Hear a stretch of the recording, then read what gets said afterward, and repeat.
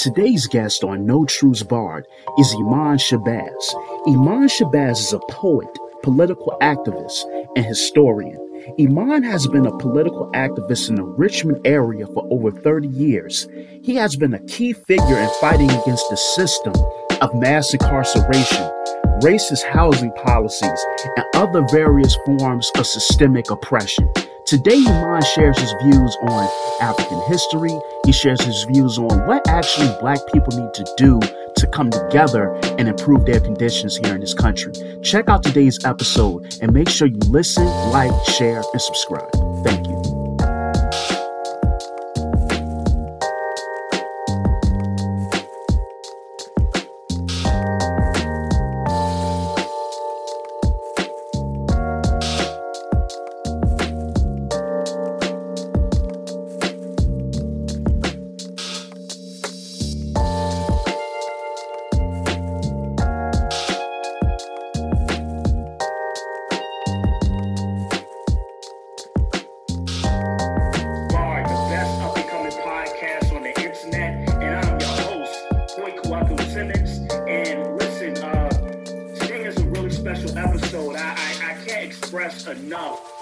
The powerful guest that I have on today. This is a brother that I've known for many years. I've seen some of his activism, his poetry, even his rapping abilities firsthand, and many, many more other endeavors that he's involved in. And the brother I have on today is brother Iman Shabazz. And so I'll go ahead and give you guys his bio, just to kind of give you a synopsis of his background. And then I'll let him go ahead and add a little bit more on as well. This is the official biographical sketch of Brother Iman Shabazz. So before anything, Iman Shabazz is a son, an elder, brother, uncle, cousin, friend, and baba to many Watoto of the family and communities to which he belongs. Among many hats, he is the policy advisor for community engagement and reform initiatives in the Office of the Commonwealth's Attorney for the City of Richmond. He also offers consulting services as the founder and CEO of Maximum Impact LLC. Iman bears several certifications to train and facilitate a host of interventions, public health strategies, and other programs to include emotional emancipation healing circles, the Alternatives to Violence Project, mental health first aid for adults, and creative conflict resolution. Iman has been a community activist and organizer since his early high school years and has given exceptional service to various community-based organizations working to alleviate the suffering of oppressed persons globally. From appearing on CNN's American Morning to local news media to his own live call-in television show, Fighting for Freedom, Iman has been an incessant voice of education, awareness, and organization in the face of racial and social injustices. He is often sought after for his delivering keynote addresses, seminars, and workshops on such topics as dismantling systems of oppression, African history, undoing racism and sexism, as well as community responses to national and international issues. Iman stays active as he's found a deep-rooted love for mountain climbing, skydiving. Oh, that's really dope. I want to try that one day.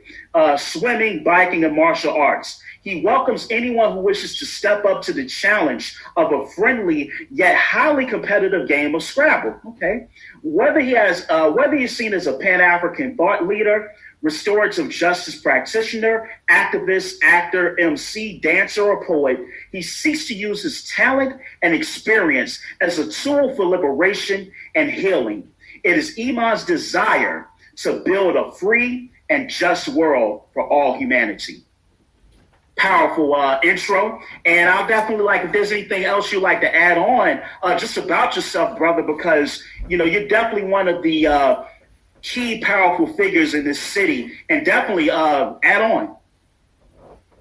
Well, brother, I appreciate and I'm very humbled by your introduction. If I'd have known you were going to read all of that, I would have sent you 4 sentences. I think that In terms of things to add, I really don't want to add much of anything. I think that hopefully through our dialogue, it'll give folks enough information to be able to know who I am if they're not familiar with who I am or my work already. I'd like to say the only things that I think that are of primary importance to me in terms of what you've read from the bio are those first couple of sentences. My relationships to family and community is primary for me. It's everything that's of importance. All of the other accolades or anything else that I've achieved are happenstance, in my opinion, and secondary, because I could easily be doing something counterproductive and reactionary as opposed to the things that I've been fortunate enough to be able to accomplish. So when I introduce myself, I think that it's important for others to understand that it's our connections to family, it's our connections to the community, and it's our connections to the people that are of most importance. And if we're not utilizing our knowledge, skills, and information to be able to enhance the conditions of our people in that regard, then all the rest of it means nothing. That's Indeed. And I agree with that. It's how do we use all of these resources to the edification of ourselves, our community, and I definitely concur. But what I want to ask you is that one of the things in your bio, and just me knowing you, is that you're extremely astute and knowledgeable with African history, whether it's here in North America or other parts of the diaspora or on the continent of Africa as well. And what I want to ask you is, what was that initial catalyst that caused you to want to go and study our history and our circumstances? And then my follow-up to that particular question is, was it your study of African history that also led to your path into activism as well? Okay, so I'm going to come at answering that from two angles, if possible, and if that's allowed. The catalyst, if you will, or the impetus for me studying about our people, and if you don't mind, I'm going to expand the context of studying African history to just Please study do. about Yeah. people in general, because that I think is what's important when we try to find resolution to some of the issues that we face. We really have to understand the ways of our people, certainly in the what is actions of our people in the present context. So my initial, or my emphasis, if you will, for going along a path to that really kind of starts in our DNA. It starts in the resistance of African people that resides in us, whether dormant or active. It feeds our soul, it feeds our spirits, it feeds our behavior, our movement, our decisions. And so what made me open or receptive to the idea that I needed to learn more about my people was that DNA factor, if you will, or that, what resides in the raging ancestors, if you will, in our chromosomes. But to put it in a much more, practical context, when I was in high school, we had an organization, if you want to call it that called African Males, where there were two elder men, not that they were elders at the time, but they were our elders, as young people and students, who really kind of spearheaded this notion that it was important for us to learn about who we were and what contributions we made as African people to society that would expand our, if you will, our imaginations around what we could contribute to the world and what we could contribute to our people. And I went to a high school that was supposedly for academic and creative excellence, if you will. And one of the phenomena that was occurring was that from my freshman year, my high school was pretty small. And so from my freshman year, what we found that of the students who were a part of this, again, this institution that was designed for academic excellence, the largest percentage of students that were failing were us, young African boys. And so they understood the necessity to not only go back to tradition and assemble us, if you will, as a group of young men, but then to really start planting seeds for our growth and development along the lines, again, of really becoming clearer about our identity and our contributions to the world. I would say that was the impetus. There were individuals in particular who really, I guess for all other purposes, where things just kind of clicked for me, where it made sense that not only did I need to understand our history and understand what that meant in terms of its current impact, but that I really understood that because we made such massive contributions to humanity and civilization, that it was important to go back and really understand, well, what were the things that made those periods of history successful? What were the things that could translate or be transferred in terms of knowledge and information from those time periods that we like to glorify, so to speak, so much, and how could we use that information to turn our circumstances around in the present context?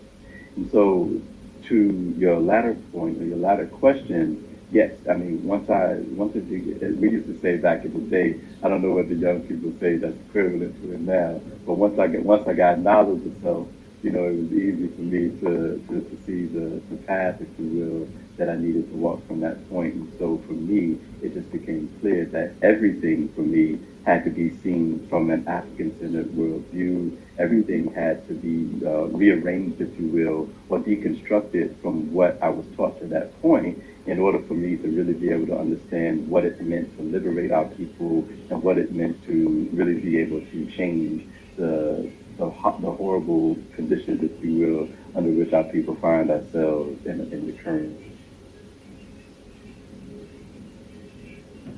Indeed. You kind of froze a little bit there. Hold on. Okay. All right. We're back. And the reason why I asked that question is because I like to know everybody's journey, into, what people would label as consciousness or being aware or culturally aware. Because for myself, just briefly, my introduction was through my 10th grade history teacher. I was in detention, being a hardhead, like I shouldn't have, doing things I didn't need to do. And he introduced me to the book, They Came Before Columbus. And I was like 15. And that book totally, it shifted my paradigm and my point of reference for a lot of stuff. Because a lot of times I went to George Wythe. So if you go into these inner city schools, you're not really seeing yourself at the table of mathematics and architecture and science and medicine. And I would say the impetus for me to really start to study our people was through my 10th grade history teacher. And it really changed my life. And I look at studying our history as not just knowing or hoarding or accumulating information, but it's really life-changing.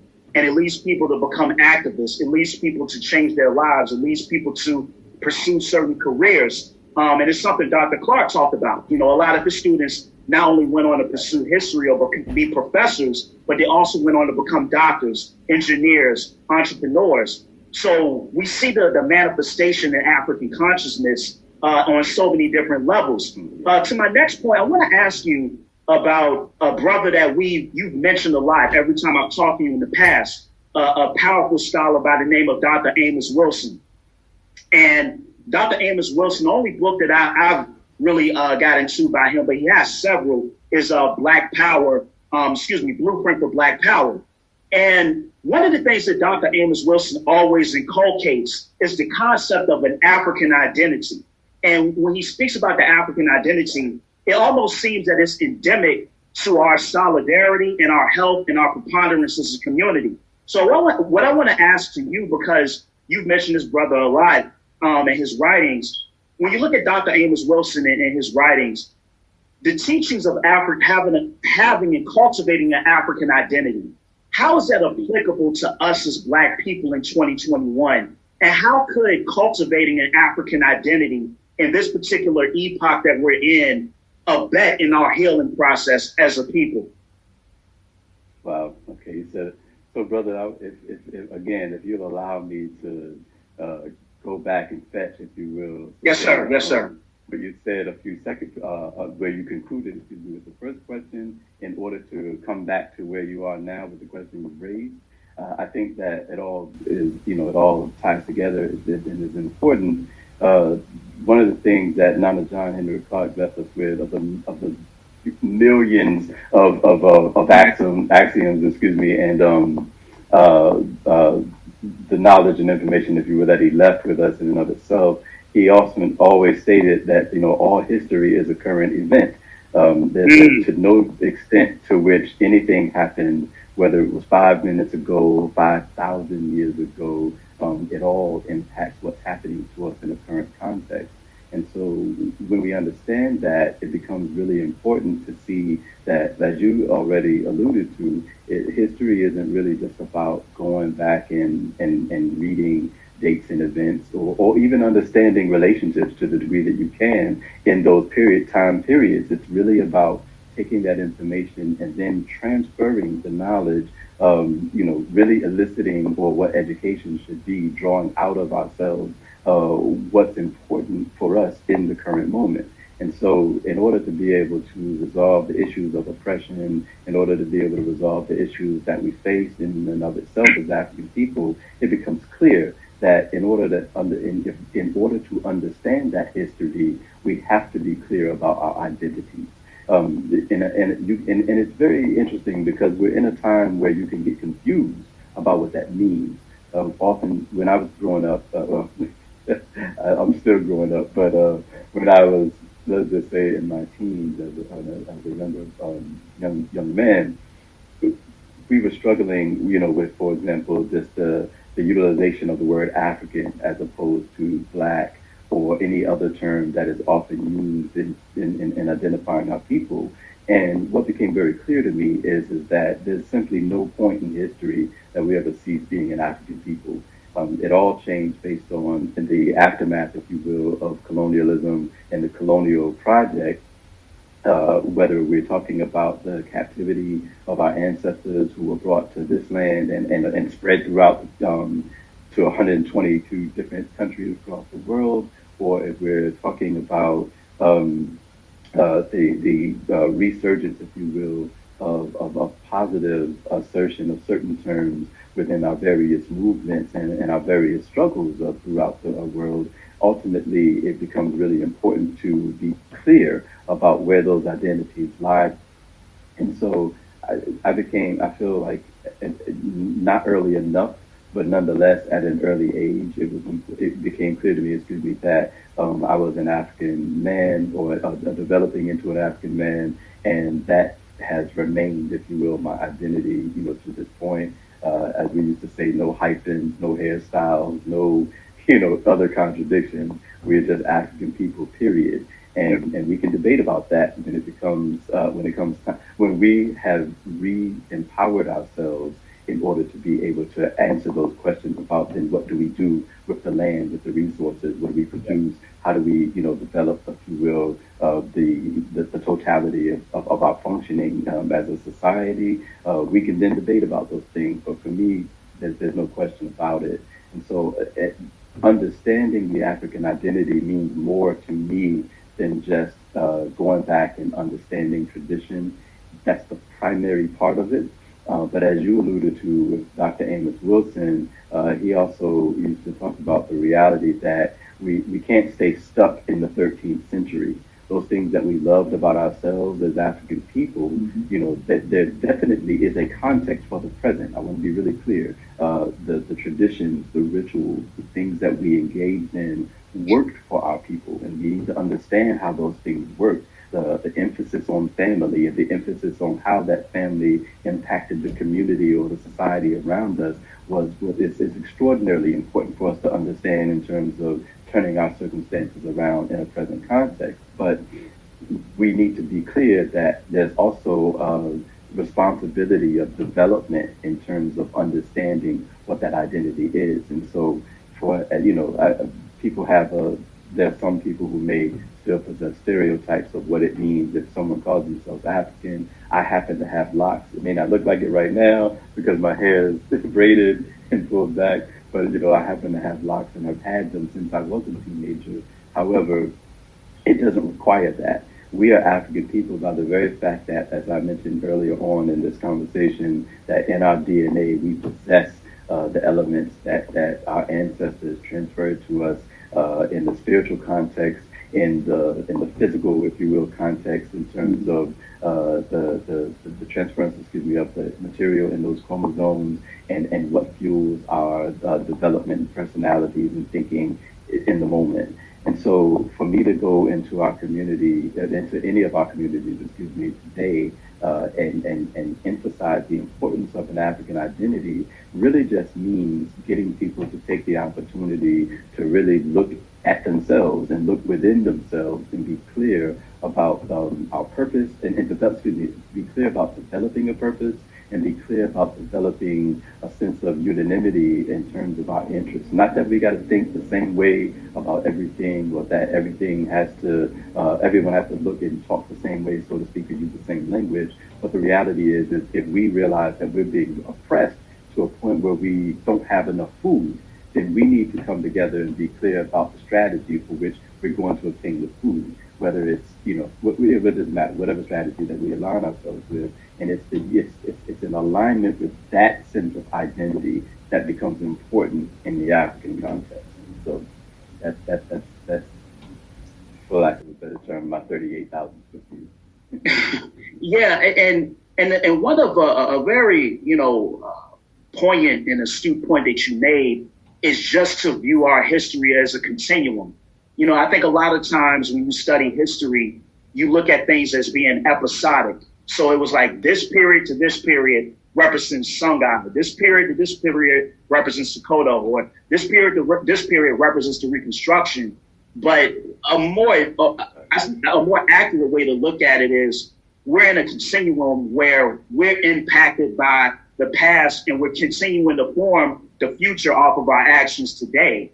I want to, I guess, to expand upon that particular point.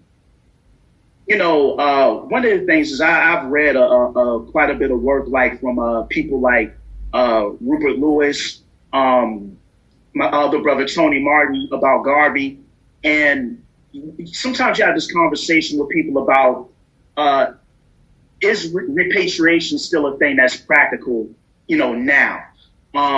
What does it look like to reconnect with Africa, whether it be like in a business sense, whether it be, just kind of like from an ideological perspective, from a cultural perspective. And one of the things I always argue is that we never lost that connection. We may not be able to recognize it, but we still are Africans, as you pointed out. So my question to you is, in 2021, and this is kind of more on a global level, when people talk about like, hey, how do we reestablish those connections with Africa, like currently on the ground, and you have certain people that I know that have gone to Ghana and that have started businesses, go over there to teach, or different other countries in Africa as well. How important is it for us as Africans out in the diaspora to try to build those relationships and connect with people on the continent now, as it relates to our own liberation here in the Western Hemisphere, in your opinion? Well, so, and I appreciate the fact that you started this conversation off with at least raising Nana Garvey, because his perspective becomes really clear when it comes to the reality of connecting the then and the now. For me, I think that one of the things that's of primary importance for us to understand in terms of this connection is that in order to become re-empowered as a people, we have to really start answering questions about who owns and controls as people call it, the means of production, who owns and controls the way things are produced, the resources that are used to produce the things that we use in our daily lives, and how those things, are distributed. When we're answering those questions, then we have to take a look at the reality that Africa has remained the richest continent on the planet. And unfortunately, there's almost nowhere on the continent of Africa that the resources are not exploited. There's been an effort, people use the term capitalism, which I do as well, but just to try to make things a bit more understandable, there's a global economic system that takes over and exploits people, their labor, and certainly the mineral resources of the continent to such an extent that for those of us, particularly who live in this country, a lot of it is out of sight, out of mind. We don't even think about the level of exploitation that happens. We don't think about the lives that are lost. in order to produce the comforts and the material things that we're so accustomed to, and that for some of us, we would even argue that we can't live without at a present context. But trust me when I tell you, there's absolutely nothing that exists in terms of without African innovation. You need to say that. And again, a material contribution, from our cell phones to the planes that fly in the air to our understanding of navigation of the ecology between water systems and even our navigation, if you will, in the space context. We have to be clear that when people are still allowed to take control of the land, particularly just using that in a broad context, then this continued exploitation of resources is not going to only continue to contribute to the impoverishment of African people on the continent. It will in turn play itself out in the existing impoverishment and disempowerment of African people throughout the world. As we used to say, anyone who come into and take control of your home, they can mistreat and disrespect you wherever they find you. And that's the situation that we find ourselves in, as African people here. There is an unquestionable connection that we have to realign ourselves with in terms of our connection to the continent.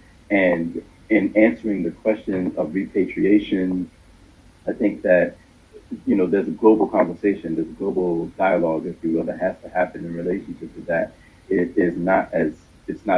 All of it is complex, unfortunately, because the dynamics of our oppression are complex. And so it isn't as simply answered as, well, I'm just going to go and take over some space. There's that removed history and the time frame from which we have been taken from various parts of the continent, and most of us that we don't even know where those parts are, requires us to respect the development, even though it is also marred by colonialism and its own ways of oppression of the former colonialists, if you will, colonizers, I'll say that, who took their assumed power. We still have to go in with a measure of respect and understanding that we have to redevelop these relationships. It's really no different than the basic reality of, if I grew up, which I did, in the East End, and I decide to come over to the South Side, I need to be clear about how things how things run in the South Side. Like what are some of the differences and what are the nuances about the South Side that I need to be aware of in order to be able to not offend or re-offend, or to certainly not put myself in harm's way. And those are the kinds of things we'll have to struggle with. But from my vantage point, repatriation is a primary answer. I won't say it's the only answer, but it's absolutely a primary answer that we need to consider as African people, and be clear that it's a struggle just like our daily struggle living here in this country at the present time. Yeah, and to that particular point, when you look at, in my opinion, when you look at the Congo alone, I think it's valued where it's like $24 trillion worth of mineral wealth in the Congo alone. So we're not even talking about the other countries on the continent of Africa. And also another part of that conversation is not only like the colonialism that we think about started under, Otto von Bismarck, advent of the Berlin Conference, but the neo-colonialism that's happening right now. I got into a conversation with a Wolof brother from Senegal, and he actually was trying to argue that to an extent, the Chinese were like a help sin, if you will, I guess, to juxtapose Western powers and their influence in Africa. But, as I started to do my own research, I started to see that's not really the case. You're starting to see a lot of the same exploitation go on that we complained about in the past. We're seeing assaults, murders happen at the hand of the Chinese, usurping of government. Same thing like when I look at what happened to, although slightly different circumstances, what happened to people like Patrice Lumumba. I want to ask you, I want to kind of stay on this topic a little bit longer. what is your opinion on the preponderance of China in Africa? Because to me, it just looks like more exploitation, more neo-colonialism. I don't really see any benefits. Maybe there are, I just don't see any. No, of course, because there aren't. I mean, in the final analysis, your point is unquestionably correct. And, you know, Nana John Henrik Clark told us this, Nana Kwame Ture told us this, Nana Amos Wilson told us this, Mama Marimba Ani tells us this. Everyone, you know, has warned us of the reality that Africa has no permanent friends. And I would even argue no friends, no real friends, period. There's no one, literally no one, who has come into our home or come into the African continent for all relative purposes without having developed, an agenda to be able to exploit and damage, unfortunately, the reality of our existence there. So, you know, the Asian influx of this new part of the continuum of imperialism is no exception. I think it's really interesting because we consider these relationships in a very limited lens, with very limited lenses. And I recall when I started to learn how the Chinese, in particular, started to really infiltrate certain areas within the continent and started developing these relationships where they were supplying weapons for really cheap. They were, you know, moving for all relative purposes to help, and I say very loosely, build infrastructure in certain spaces, again, for very cheap. And we look at what that has developed into now. There's an assumption, if you will, of the right to be able to own and exploit the same way that Europeans came in and did when they called themselves bringing some sense of civilization, when, you know, they imposed their will, and they imposed their interests as far as what they wanted to see develop in particular countries on the continent. So we have to be really, really careful with these relationships, because I don't say that to be an extremist, and I don't say that to sound,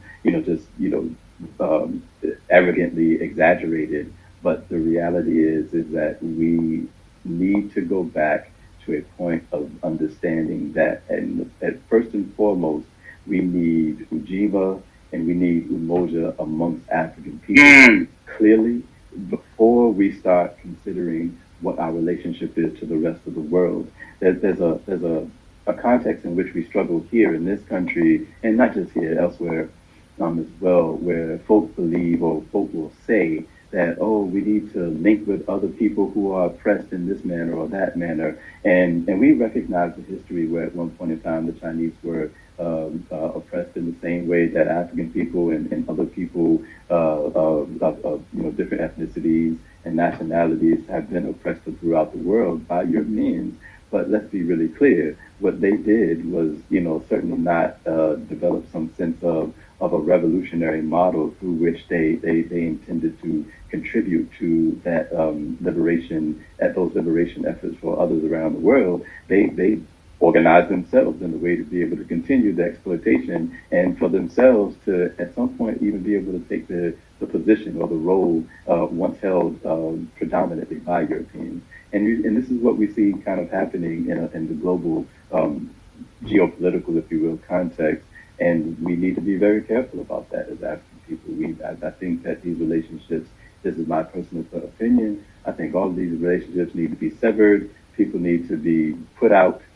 We need to regroup, reorganize ourselves to the point where, again, we reach a level of empowerment that is sustainable. And then we can have conversations about negotiating what we want or don't want, in relationship to others on the planet.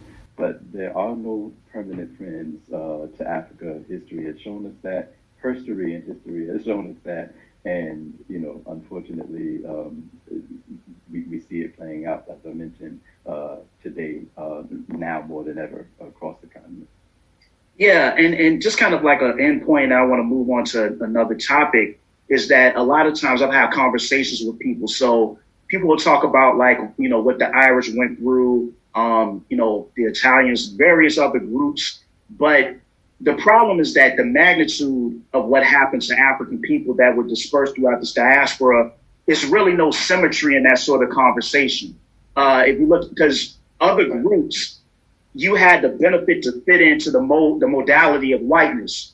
So even if you came over as an Irishman or Italian and you were oppressed in your country, you could come here and become a white man. And so you could juxtapose yourself against black people and reap all of the benefits that were cultivated in the society off of the labor and toil of African people. And so whenever people are having these conversations about looking at all of these oppressed groups, it's kind of like we're supposed to have this agape love, but it's never reciprocated back. And like you said, you know, we have to have some semblance of unity and solidarity and in power before we can entertain those sorts of conversations, because this is going to lead to perennial exploitation. On this train of thought, this is something that I want to get your perspective on as an elder, as a scholar, as an activist. And this is something I've really seen amongst younger people. I don't know if you've encountered this, but it kind of worries me. Amongst a lot of younger, woke black folks that I've met, this is kind of new. It's not even a new idea, but it's more so this concept of history to say, hey, black people here in the Western Hemisphere, we're aboriginals, we're indigenous, we're not Africans. And and I know, believe it or not, this is something I'm encountering a lot, and that's why I bring it up to get, you know, astute perspectives on it. I've met young people where and even certain rappers like Waka Flocka, I've came out and said, hey, I'm not African, don't connect me to that. My people come from the Cherokee or the Blackfoot or the Chickahominy or all these different groups that you could find, you know, up and down the Eastern Seaboard or into New England. And it worries me because I have people that legitimately are trying to say that the transatlantic slave trade was fabricated and that the numbers are nowhere. These are black people saying this. The numbers are nowhere near as large as what we've been told. And what they're saying is that people have came together to try to hide our history from us, that we're the real natives and that we're not African at all. And this whole movement seems to be catching a lot of momentum amongst young people. So my question is, have you encountered this sort of perspective? And if so, what is your opinion on this whole thing about us not being Africans and the disconnect from West Africa? Why do you think that's becoming so popular amongst younger people? All right. Well, there's a couple things I want to cover with that. I think I've already answered the question in terms of what my opinion is on it, because I made it clear that my identity is African. There's no conversation to have as far as I'm concerned in relationship to that. And yeah, I'm quite clearly aware of the nonsense, but there's always been nonsense. There's been nonsense before you and I were born, and before the scholars that some of the ones that we've mentioned already, before they were born. There's always been nonsense and confusion in order to keep us separated from the continent of Africa. So we're not confused about that. We're really clear. Unfortunately, there's enough misinformation. It doesn't take a lot in terms of misinformation for folks to be able to take that, if you will, and run with it. And that's part of what we're seeing at the present time. The question would simply be, well, where did the Cherokee and the Blackfoot and the others come from? If you're calling yourself indigenous in that context, which I think is stupidity, and I'll explain what I mean by that in a moment, then you have to ask the question, of course, what were their cultural influences? And if you don't know enough to be able to connect, that history to where African people not only had influence in terms of shaping the cultures of the indigenous peoples within this hemisphere, the so-called Americas, or misnamed Americas. At some point, we got to get away from all of that too. But if we don't have enough information to be able to make those connections, then yeah, we get caught up in those conversations and think that they're intelligent conversations, but they really are not.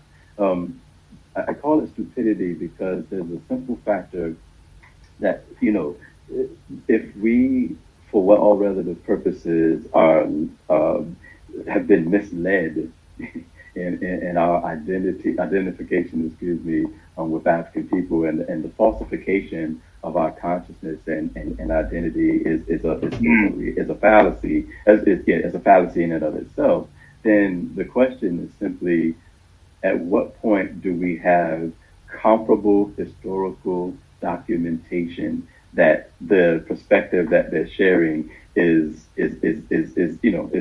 accurate? Why is it that we have thousands of years of scholars, quite literally, that we can point to with information that makes our transition from the continent to here quite clear, that tells that story in a very clear, very succinct manner, and that's regardless of where, again, we were dropped off in the world, whether it's here in the misnamed Americas, whether it's in Europe, whether it's in the Caribbean, wherever we were dropped off in the world. We're very clear. There are scholars,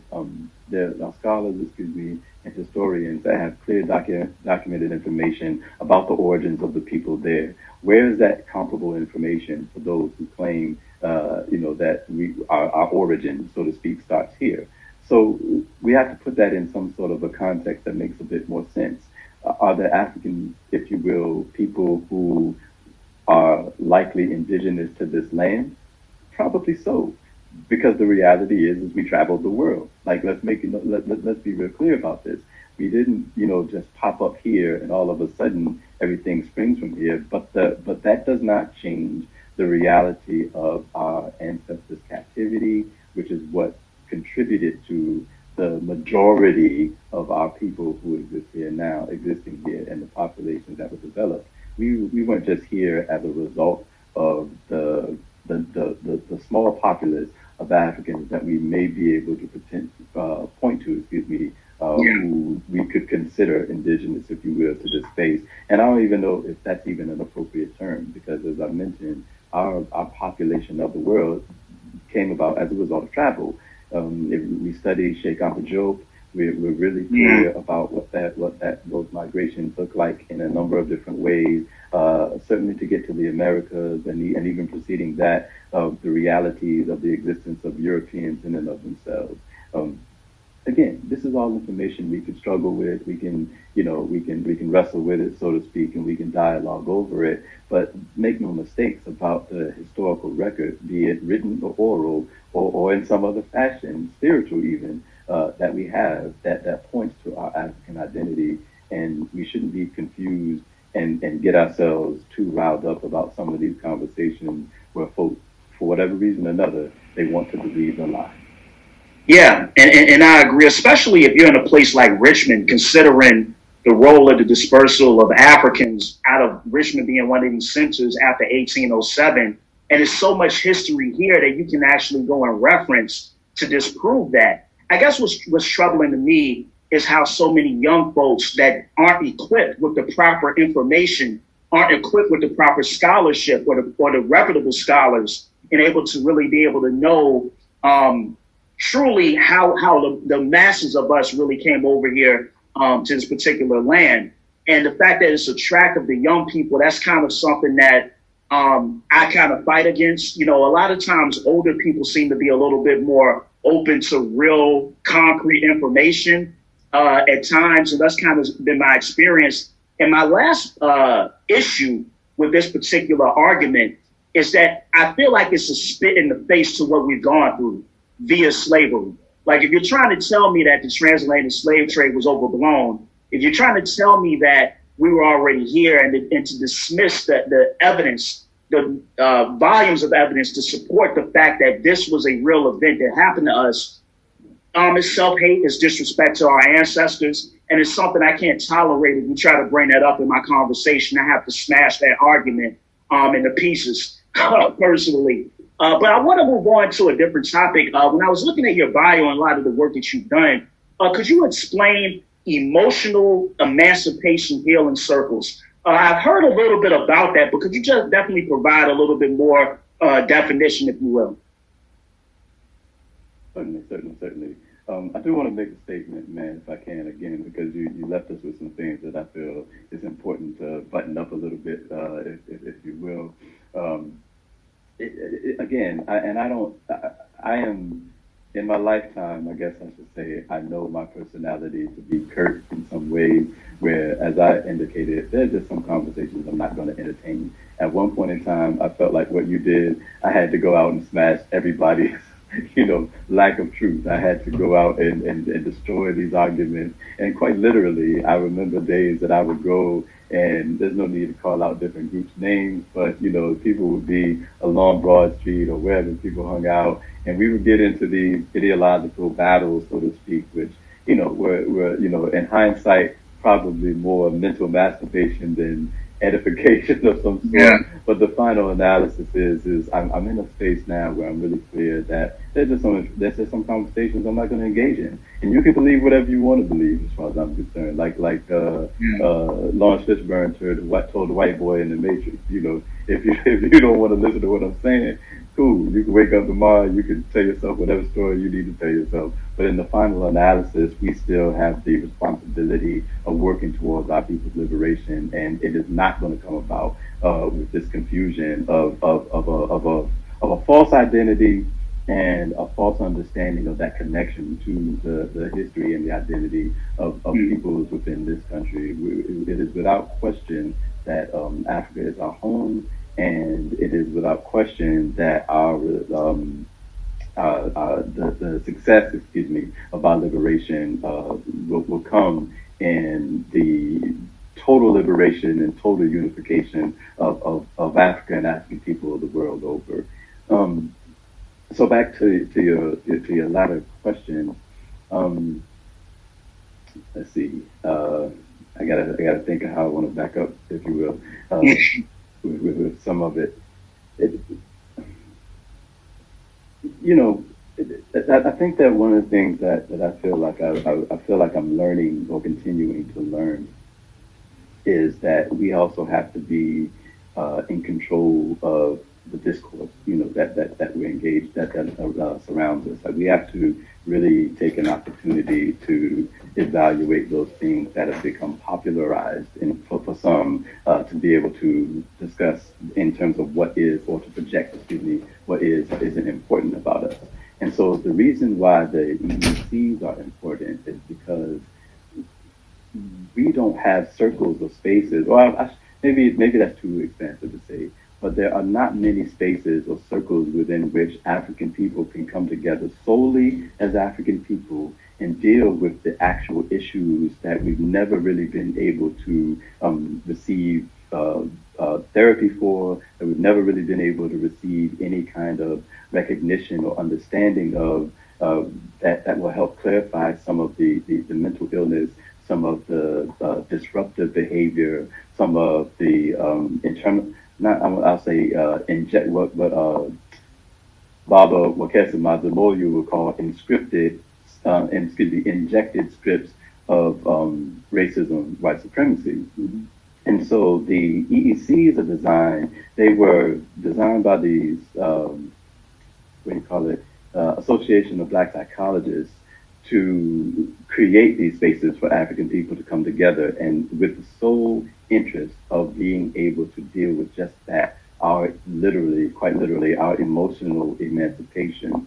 They're not designed as study groups. They're not designed as circles that expand into some other social or political action. They're solely spaces where African people come together, and the model, if you will, is broken up into 7 keys, which I can't state all of the keys verbatim, but ultimately what those key points, if you will, allude to are the fact that, as we've been talking, at least up to this point, we have to gain some sense of clarity about why it's important for us to change our thinking, and perhaps even clean the lenses through which we see our struggle, clean the lenses through which we see our existence and what is necessary, or what would be necessary in order for us to liberate ourselves, in order for us to change the conditions of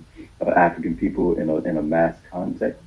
And the circles, I can't pinpoint in my head right now when it started, but in terms of Richmond, I was a part of one of the original cohort that was trained here in order to train, other folks in this process. And so, we're still working on that in conjunction with some of the other things that I think that are important for us to address in terms of issue-oriented struggle. But the EECs remain a platform, at least from my opinion, through which we can take the opportunity to talk with each other, talk about those things, those traumatic responses, the impact, if you will, excuse me, of those traumatic responses, the impact of the continued, there's a term that's used currently, urban trauma that we face, and how, for all other purposes, we've developed the resilience and the resistance to be able to overcome those conditions.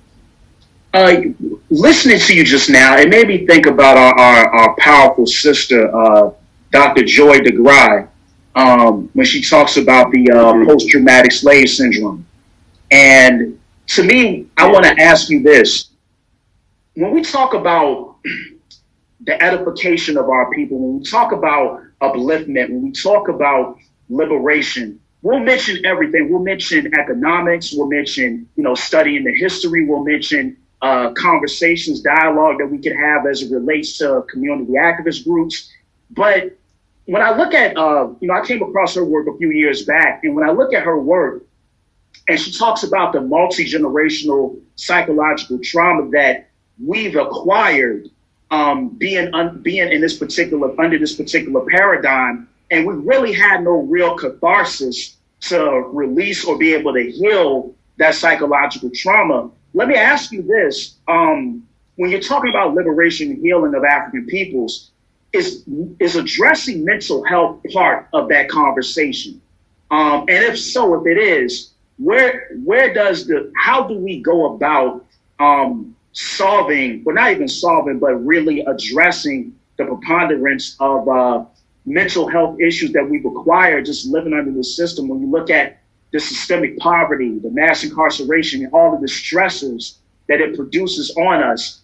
And then the fact, too, that we kind of have a negative connotation against going and seeking therapy or addressing our mental health issues. It feels like, to me, when you're talking about healing African people, you have to address the mental health aspect. Do you see that as part or one of the tools of liberation, addressing mental health in our community? Without question. I mean, it's a part of what we need to heal and repair or fix in the context of us being whole people or returning to a whole state. Our empowerment certainly doesn't come about without it. And just for clarity, the sister's name is DeGruy. I apologize. No. It's not. That wasn't to correct you, but to inform others who will be listening, just so that as they continue on in their study, they'll have a point. And it informed me as well.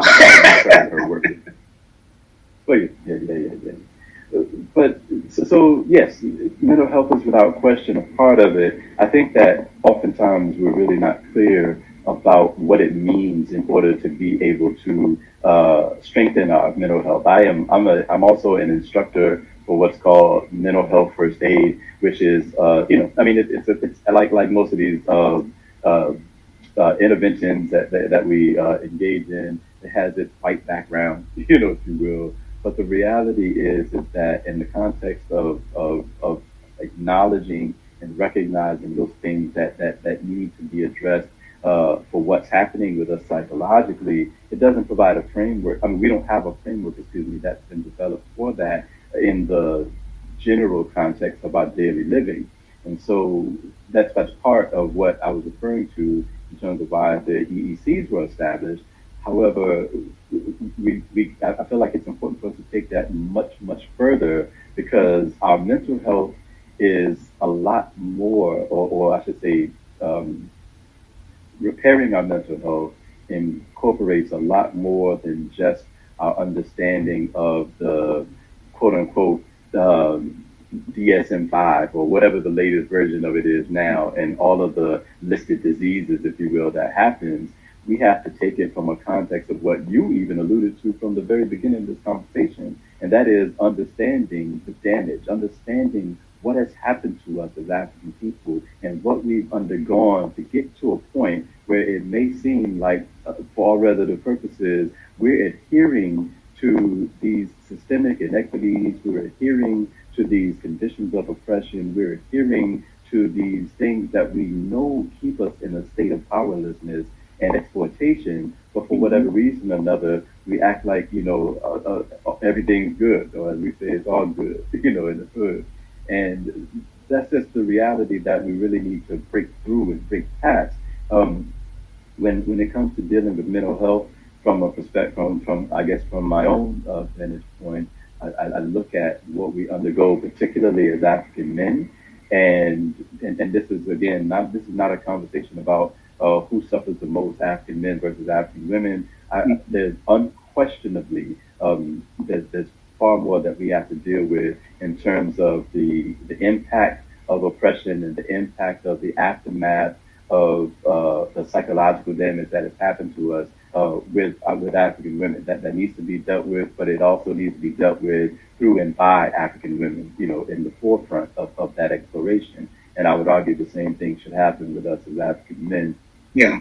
But when I just think about the reality of how, we engage the world, the lens through which we engage the world, the confidence through which we engage the world, the discipline that we lack or establish in the context of the things that we engage in, again, in relationship to the rest of society, and the way that we even have become disconnected and distrustful. All of those things are remnants, if you will, of the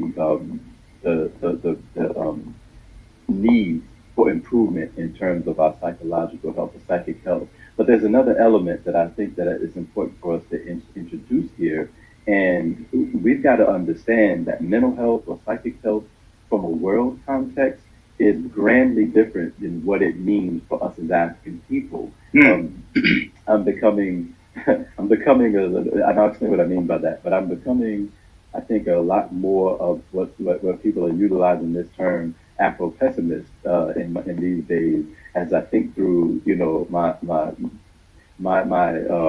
Pan-African ideological, grounding and background or foundation. And what I mean by that is that we've got to understand, as we were talking a little bit earlier, that our relationship to the rest of the world is very different. And I don't say that just to be, to create some sort of energy in a way that's not warranted. The rest of the world's psychic health, we should study definitely Dr. Frank Wilderson's work, and there's a wealth of related scholars that he constantly references that I think that will help shape our understanding of this. But the rest of the world's psychic health depends, quite literally, depends on our lack of being incorporated into the realm of humanity and a lack of our recognition as being human beings. In other words, these identities that we assume as people that keep us divided, fearful, and conquered. Divided, fearful, and ignorant. About who we are and in what ways we need to navigate the world. It's important for the rest of the world to remain sane in order for us to see us in that form of fashion. So the moment that we break that, it disrupts their ability, for other purposes, to grasp a sense of value for how they then in turn see themselves. And so that spills over into the conversation we were having earlier, where we were talking about quote unquote friends of African people. Even if we choose to get in solidarity with other groups, we can't be naive enough to believe that at the point that we reach some sort of measured empowerment, that these other groups won't take the opportunity to turn, as history has already shown us, against us in that moment. And so we have to be prepared for those things and really just understand and be clear that, we're not moving through life, through the history that we're creating right now with the end game or the end goal of creating this, hand-holding kumbaya, reality in terms of a utopian existence. No, for me, I'm always African interest first.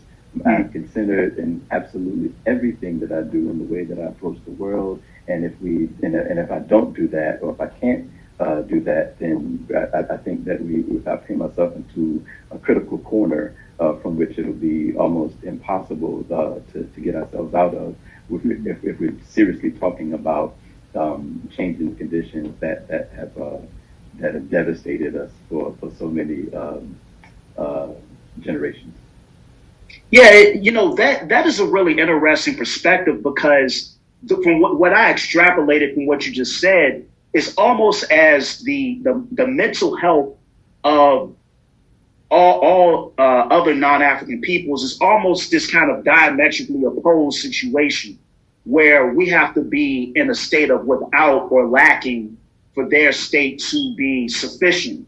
And kind of like it's almost like a parasitic relationship. That's kind of how I interpreted it just now. But I want to ask you something back to the initial point. And this is my own experience, and I'm gonna speak personally for myself and other brothers that I know. There seems to be a lot of trepidation amongst I must apologize. I gotta pause you real quick, brother, because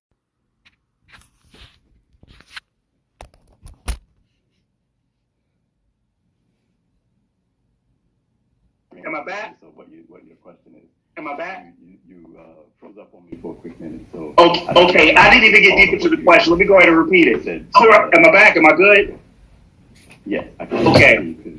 Essentially, there seems to be a lot of trepidation amongst Black men to admit that they need help as far as like getting therapy, mental health. And I'm gonna be honest, I'm the same way. And even I remember growing up, you would hear a lot of brothers and sisters say, "Oh, that's white people stuff to go seek a therapist." We know how to man it up and suck it up and handle it on our own.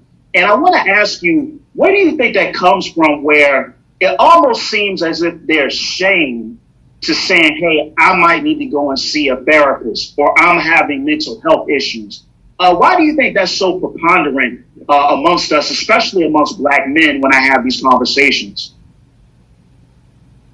I mean, man, so we have to look at all of the ills that we face and many of the contradictions within ourselves in the context of how we are impacted by, racism and assumed white supremacy. We've got to be real clear about what role that actually played in developing our psyches to the point where we see taking care of our mental health, if you will, as a detriment as opposed to something that's needed. So, this is a circumstance that certainly is no exception, particularly for men of African descent. And I want to pause this for a second because you froze up on me again. Yeah, you just froze up on me. Okay, you're good. You're good. Can you see me? Am I still freezing up? Okay, cool. Okay. No. You seem to be fine. I just didn't know if that meant that you weren't hearing me either. So I'll go back just a little bit. Well, no, I can still hear you. You just froze up the picture, but I could hear everything you were saying. Oh, okay. Well, great. Yeah. So then, in the context of this, like I said, this is absolutely no exception. When we deal with the circumstance and I would say that it's not unique to brothers, but certainly where brothers maybe not fearful, but definitely reticent to seek mental health, if you will, support in whatever way, shape, or form that shows itself. We have to go back and think about the condition and the reality of what happened in terms of the deconstruction and the breakdown of our psychological indigenous psyches to begin with at one point in time, to even the justice issue for us to want to escape our circumstances of captivity. That it was quite literally a law on the book that suggested that if a person was trying to run away from the plantation, that they then in turn were absolutely, were in some sense insane. It's mania. A mental health issue. Right. Yeah. And I'm glad you brought the word up because I was leading to that. But like I said, I want to try to keep things clear and as concise or simple as possible for some to be able to follow up on. But yeah, drapetomania was quote unquote a recognized mental health condition. And so just think about the ridiculousness of that. Think about the nonsense in relationship to that. There's no real science whatsoever involved. There's no real psychological, analytical, anything, attributed to that. It was just merely confusion and nonsense that was put out by those who were controlling interests, those who were in power, in order to continue to try to maintain control of our thinking and our ability, if you will, to break through those barriers in terms of the optimal psychic health. So you fast forward, to a current context where if we showed any type of emotional pain, or we showed any type of, I'll just leave it at that, emotional pain in relationship to how we were encountering these conditions of the captivity of our ancestors at the time. As I'm pretty sure many of the rest of us do, we were beaten and we suffered like horrible consequences, throughout. Some people had parts of their brains that were taken out. Some people had, these fake lobotomies. People were beaten, castrated, all other kinds of things that have, again, no real connection to any real science, no real connection to anything that had anything to do with trying to improve the condition of the person. It was really just a lot of horrible consequences, unfortunately, that were maintained in order to be able to keep us broken, if you will, as a people.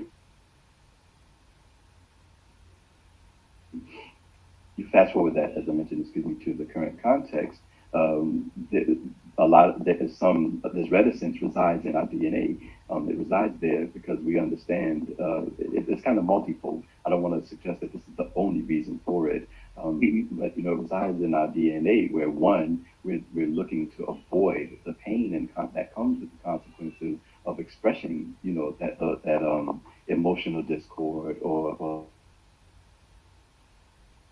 it furthers to a point where we have these fake identities around what masculinity is and what it means in order to be engaged in the practice, if you will, of being a man.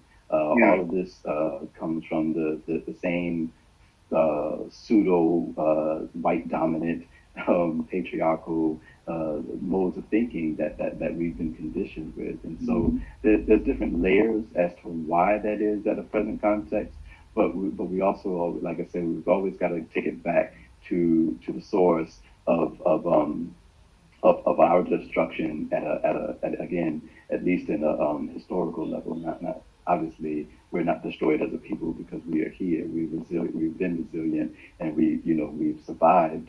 But we've got to take everything back to that source and then kind of deconstruct it, if you will, from there in order to be able to understand what we're going through right now. And the largest part of that, if you will, if I can add one more thing, is the fact that we have been so heavily culturally misoriented, as Nana Kobe Kambon, taught us, that cultural misorientation helped further the thinking that, it's for all other purposes, it's against our interest to be concerned or to prioritize our psychic or our mental health in the context of all of these things that we pursue, whether we're pursuing liberation or whether we're pursuing,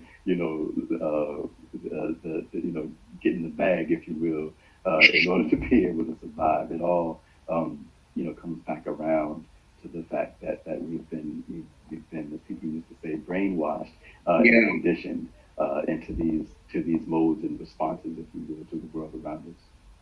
And moving on, I want to talk a little bit about your activism as it relates to mass incarceration. I know from my research that I think in 2016 you were working with the New Virginia Majority, and you guys were working to restore voting rights to formerly incarcerated peoples. And what I want to ask, this is kind of a comparison, a crude comparison that I've had. I liken the slave trade's impact on Africa to over centuries, rather, because we're talking about centuries here, to the crack cocaine epidemic's impact on the Black family movement to a degree. And the reason why I say that is because when you look at the amount of people that were taken out of Africa, it had horrible effects on those societies and the people that were still there, that you can still see till this day. And what I want to ask you, when you look at, for one, definitely please talk about your work with the New Virginia Majority as it relates to mass incarceration and restoring voter rights, please. But also, what are some of the impacts of mass incarceration on the Black community that we may not be cognizant of, and we may not be actually talking about? What are some of those impacts that you see on a day-to-day basis with your work? Okay. So I just want to, I think it's important for me to separate and clarify. I would not give New Virginia Majority the privilege of associating any of my work with what I was doing at the time when I was employed with them. I need to put that out there. I won't.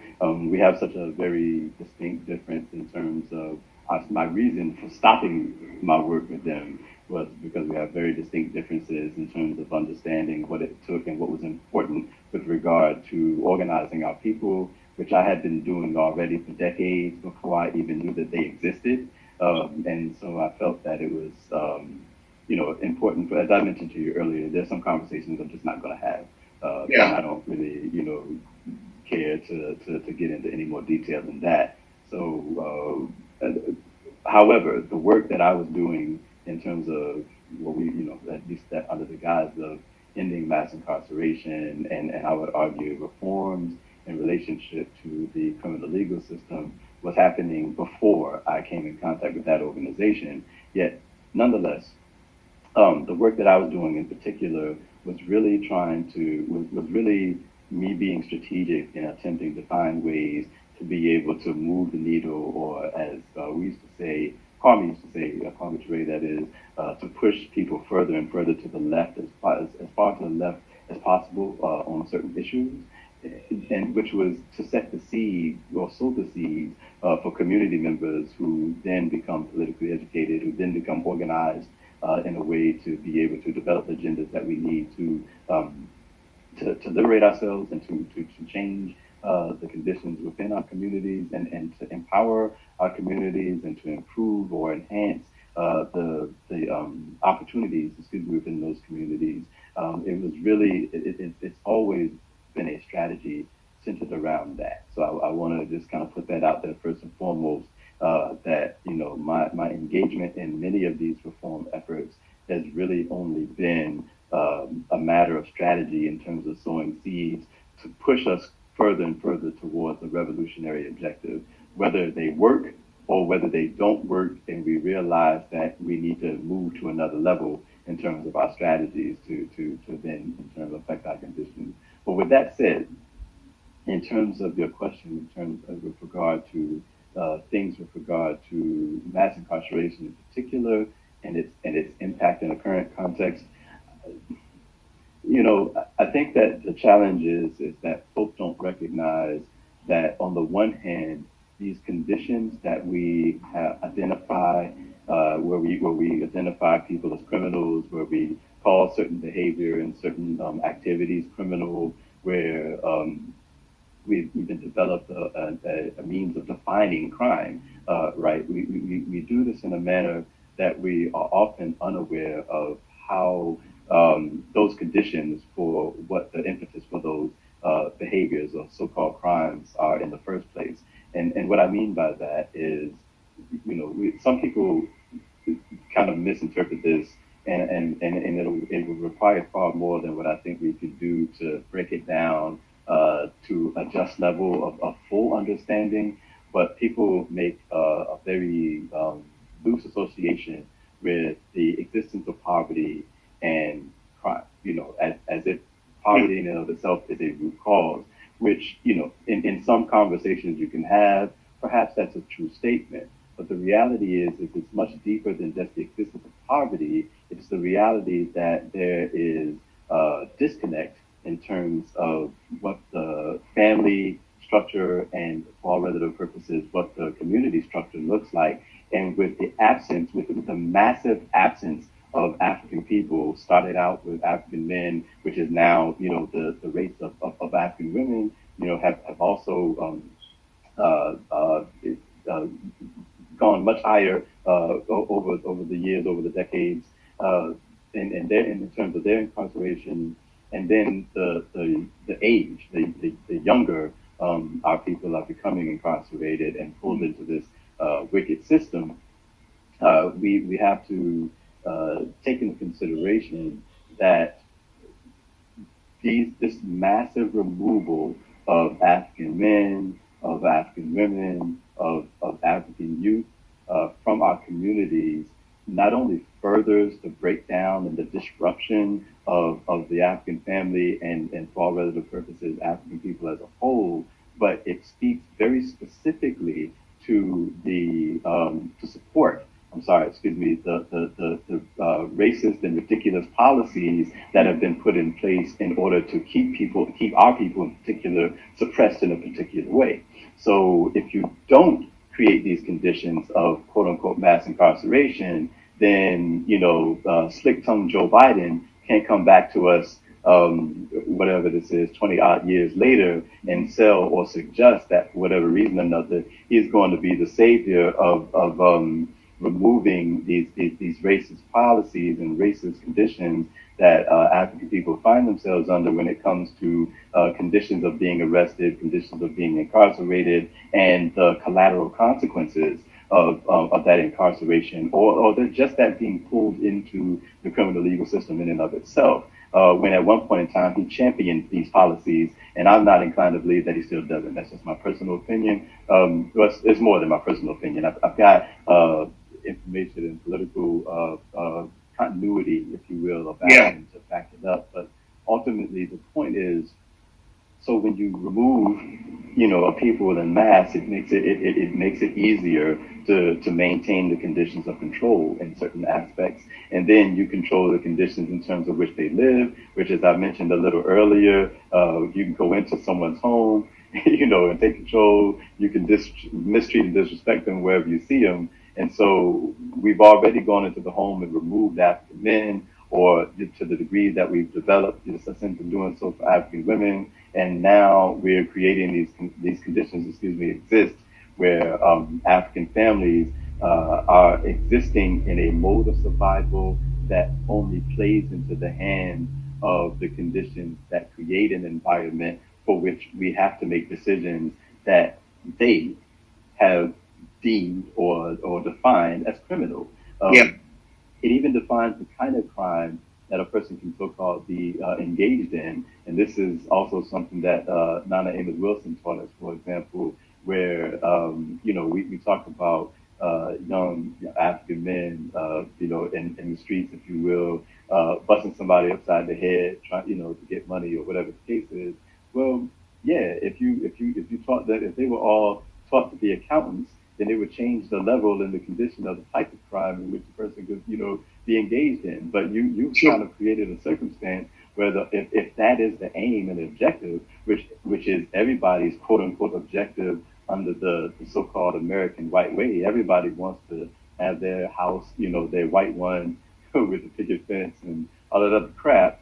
Well, you created a specific set of social conditions under which you've already told me that I am worthless and that I am not valued as a human being. You've also, on top of that, you've limited the opportunities for me to be able to advance myself in any kind of a way beyond the structure of identifying myself or being potentially recognized, because we're still not really fully recognized, but potentially recognized as a human being. And you've taken away the ability to be able to utilize the so-called education as a means to resolve the issues that are occurring, within my people and within our communities. And so you compound all of those things, the sister or the brother on the street who wants no more than any other person in society wants in terms of being able to see themselves at a level of comfort, if you will, and sustenance that they don't have to struggle in the ways that unfortunately that we find ourselves having to do. And so, again, if these same young sisters and brothers were accountants, then you would change the type of quote unquote crime that they'd be engaged in. Then they would, they could, quote unquote, as Dr. not Amos Wilson said, we could rob people by books instead of, busting them upside the head. And so all of these things are factors in terms of understanding why it was important for those in power within these systems to incarcerate us en masse, to really be able to remove us physically, remove our bodies physically from one circumstance and into the next. I could go on because there's so many other layers that I think that are important, but ultimately, I think that what's key, if nothing else, is folks need to understand that in order to reverse this, we got to do far more than just legislate ourselves out of it. If we don't create the conditions by which we start to figure out ways to resolve issues between us on our own that, can circumvent the so-called criminal legal system, we don't come up with ways to be able to deal with the issues and the conflicts that arise within our communities, then we'll keep seeing ourselves subject to having to adhere to the path, if you will, that's created by this carceral system. For the people that's going to listen to this, do you have any good if they wanted to kind of expand their knowledge about mass incarceration, do you have any good readings or scholars that they should look into? Man, okay, so here's where there'll be a small contradiction for me, because there will, yes, is the answer to that. There's a million books. Like, there's a book about pretty much everything that you really want to know anything about. But there are actually some European writers who I will include in this, because I think that the way that they deconstruct some of the things that are important to understand when it comes to the impact of mass incarceration on African people, it becomes critical to see it from the lens of those who are classified, if you will, in the group of the dominant, quote unquote, assumed dominant group, as well as understanding even more clearly what that should mean for us in terms of our interpretation, if you will, of the lens for the why, the how, and the root causes of the systemic realities.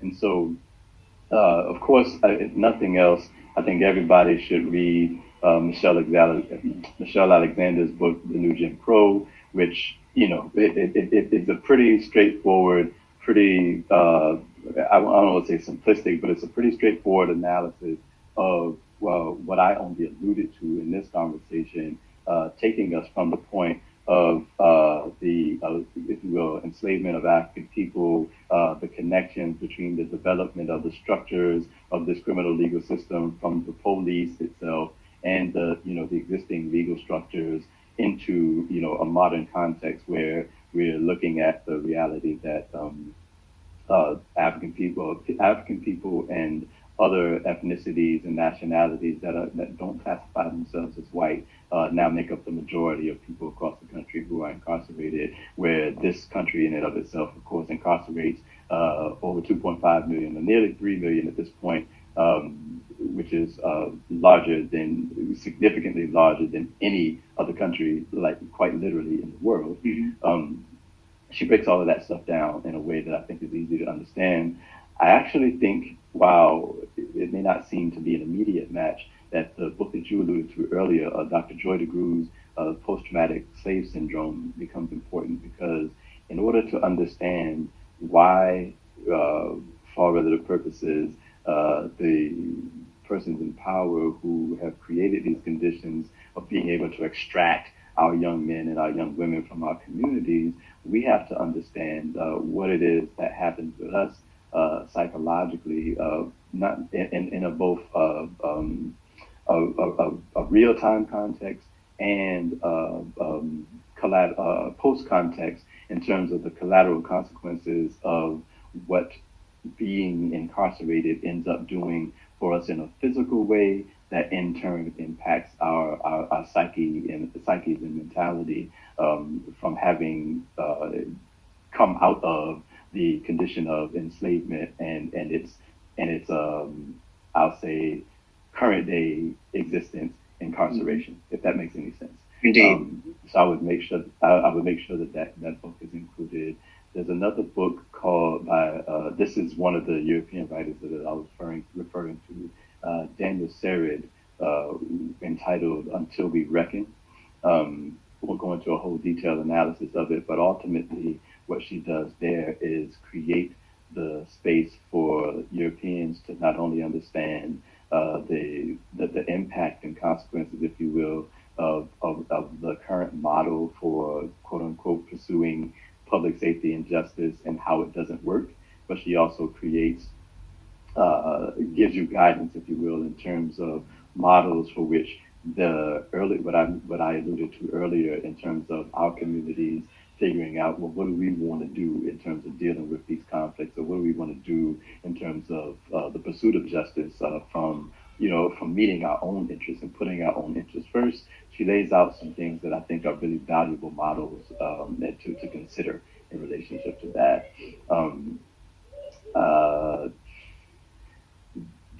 There's another book that I cannot think of the author of at the moment, but the book is entitled "A Plague of Prisons." And what that book does, I think, effectively is it makes the case that mass incarceration, if you will, is a public health crisis, which, with which I don't unquestionably agree.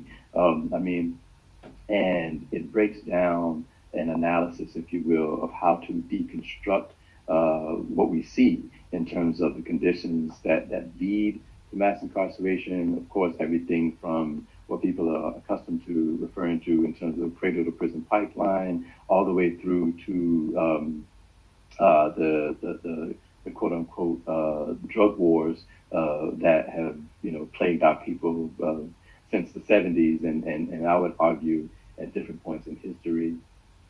But nonetheless, how those things deconstruct those things, in a manner to understand them from a public health lens, and how we can then apply theories and practices from a public health standpoint to be able to, in turn, change the conditions, if you will, that allow those systemic realities to maintain a stranglehold, if you will, on our people. And so those are four that come to mind in an immediate context. I'd be happy to send you a larger list, a much longer list, if needed, that you want to share with me. Definitely.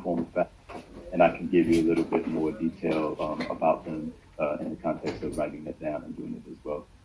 Definitely. Well, look, definitely we're going to wrap up here, and I want to thank you for elucidating a lot of these concepts about the systemic injustices, talking about our history, talking about how certain things like an African identity looks in a modern context. I think these are invaluable lessons and information that's definitely, it helped me so far in this podcast, and it's going to help enlighten and put things into perspective for the people that listen to this.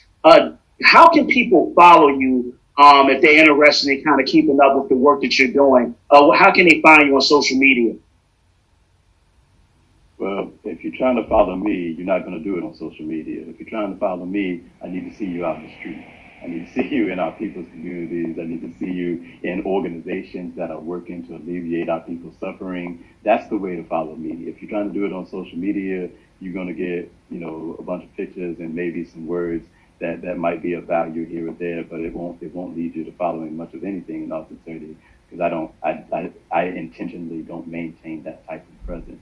I'm saying if I'm in Oregon and I listen to this podcast, I'm like, this brother said a lot of heavy stuff. Does he have like YouTube or any information that I can, if I'm not in the immediate area?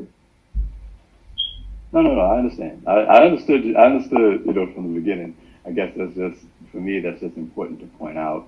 The only thing that I have in terms of a social media presence is a Facebook page. And if a person is genuinely interested in getting in contact with me, you can certainly reach out to me, there. As far as asking any questions, I can also give an email address through which to reach me, which is simply my name. It's Iman Shabazz at yahoo.com. You can reach me there with any kinds of questions based on what you've heard in this podcast, and I'd be happy to respond, and we can establish, whether we need to talk via telephone or some other means from there. But I am redeveloping my website currently for Maximum Impact. The information unfortunately, on the Maximum Impact website is outdated, and so it won't give you a whole lot in terms of being able to connect with me. But if you're interested in just being able to see a glimpse, if you will, or a list of some of the things that we offer through the organization, you'll certainly be able to see that. And I ask that if again, to disregard the contact information there, but to reach me either through the email that I just gave, again, Iman Shabazz, that's IMANSHABAZZ at yahoo.com. Or if you absolutely need to reach me by phone, I can be reached at 804-394-5601. And leave a message for me there, and I'll reconnect with someone as well. But I will be updating. I will have the updated site, up and running, hopefully by the beginning of April. I think I'm on track to have those things in place by that point, and folks can get further information, so to speak, in that regard. But outside of that, you got to catch me in the street. There you go. Listen, brother, once again, it's a deep honor to have you on. I'm glad that you decided to take time out of your schedule to converse with me today. This is going to be a lot of powerful information for people, a lot of empowering information as well. So I deeply, deeply thank you. And this has been a privilege, and I enjoyed it. And, I hope that everybody, shares this when they see this on Wednesday. Comment. The brother gave you his contact information. If you want to work with him, you want to meet up or what have you, it's definitely needed. And this brother is definitely a paragon of wisdom here in the Richmond area, a person that I consider a legend as well. So I definitely thank you. And this has been episode 58 of No Truths Barred. And make sure you're following me on Instagram, Twitter, Facebook. The YouTube channel is up as well. So make sure you follow me on all of those. And once again, much love. Take care and peace.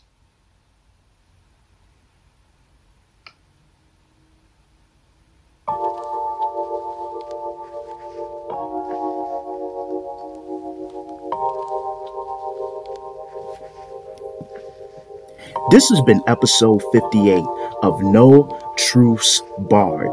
And if you enjoy the content and you support the platform, make sure that you tell your friends and family about the No Truths Barred podcast. Click a like button, share some of the content, and make sure you subscribe to the YouTube channel. Take care, thank you, and peace.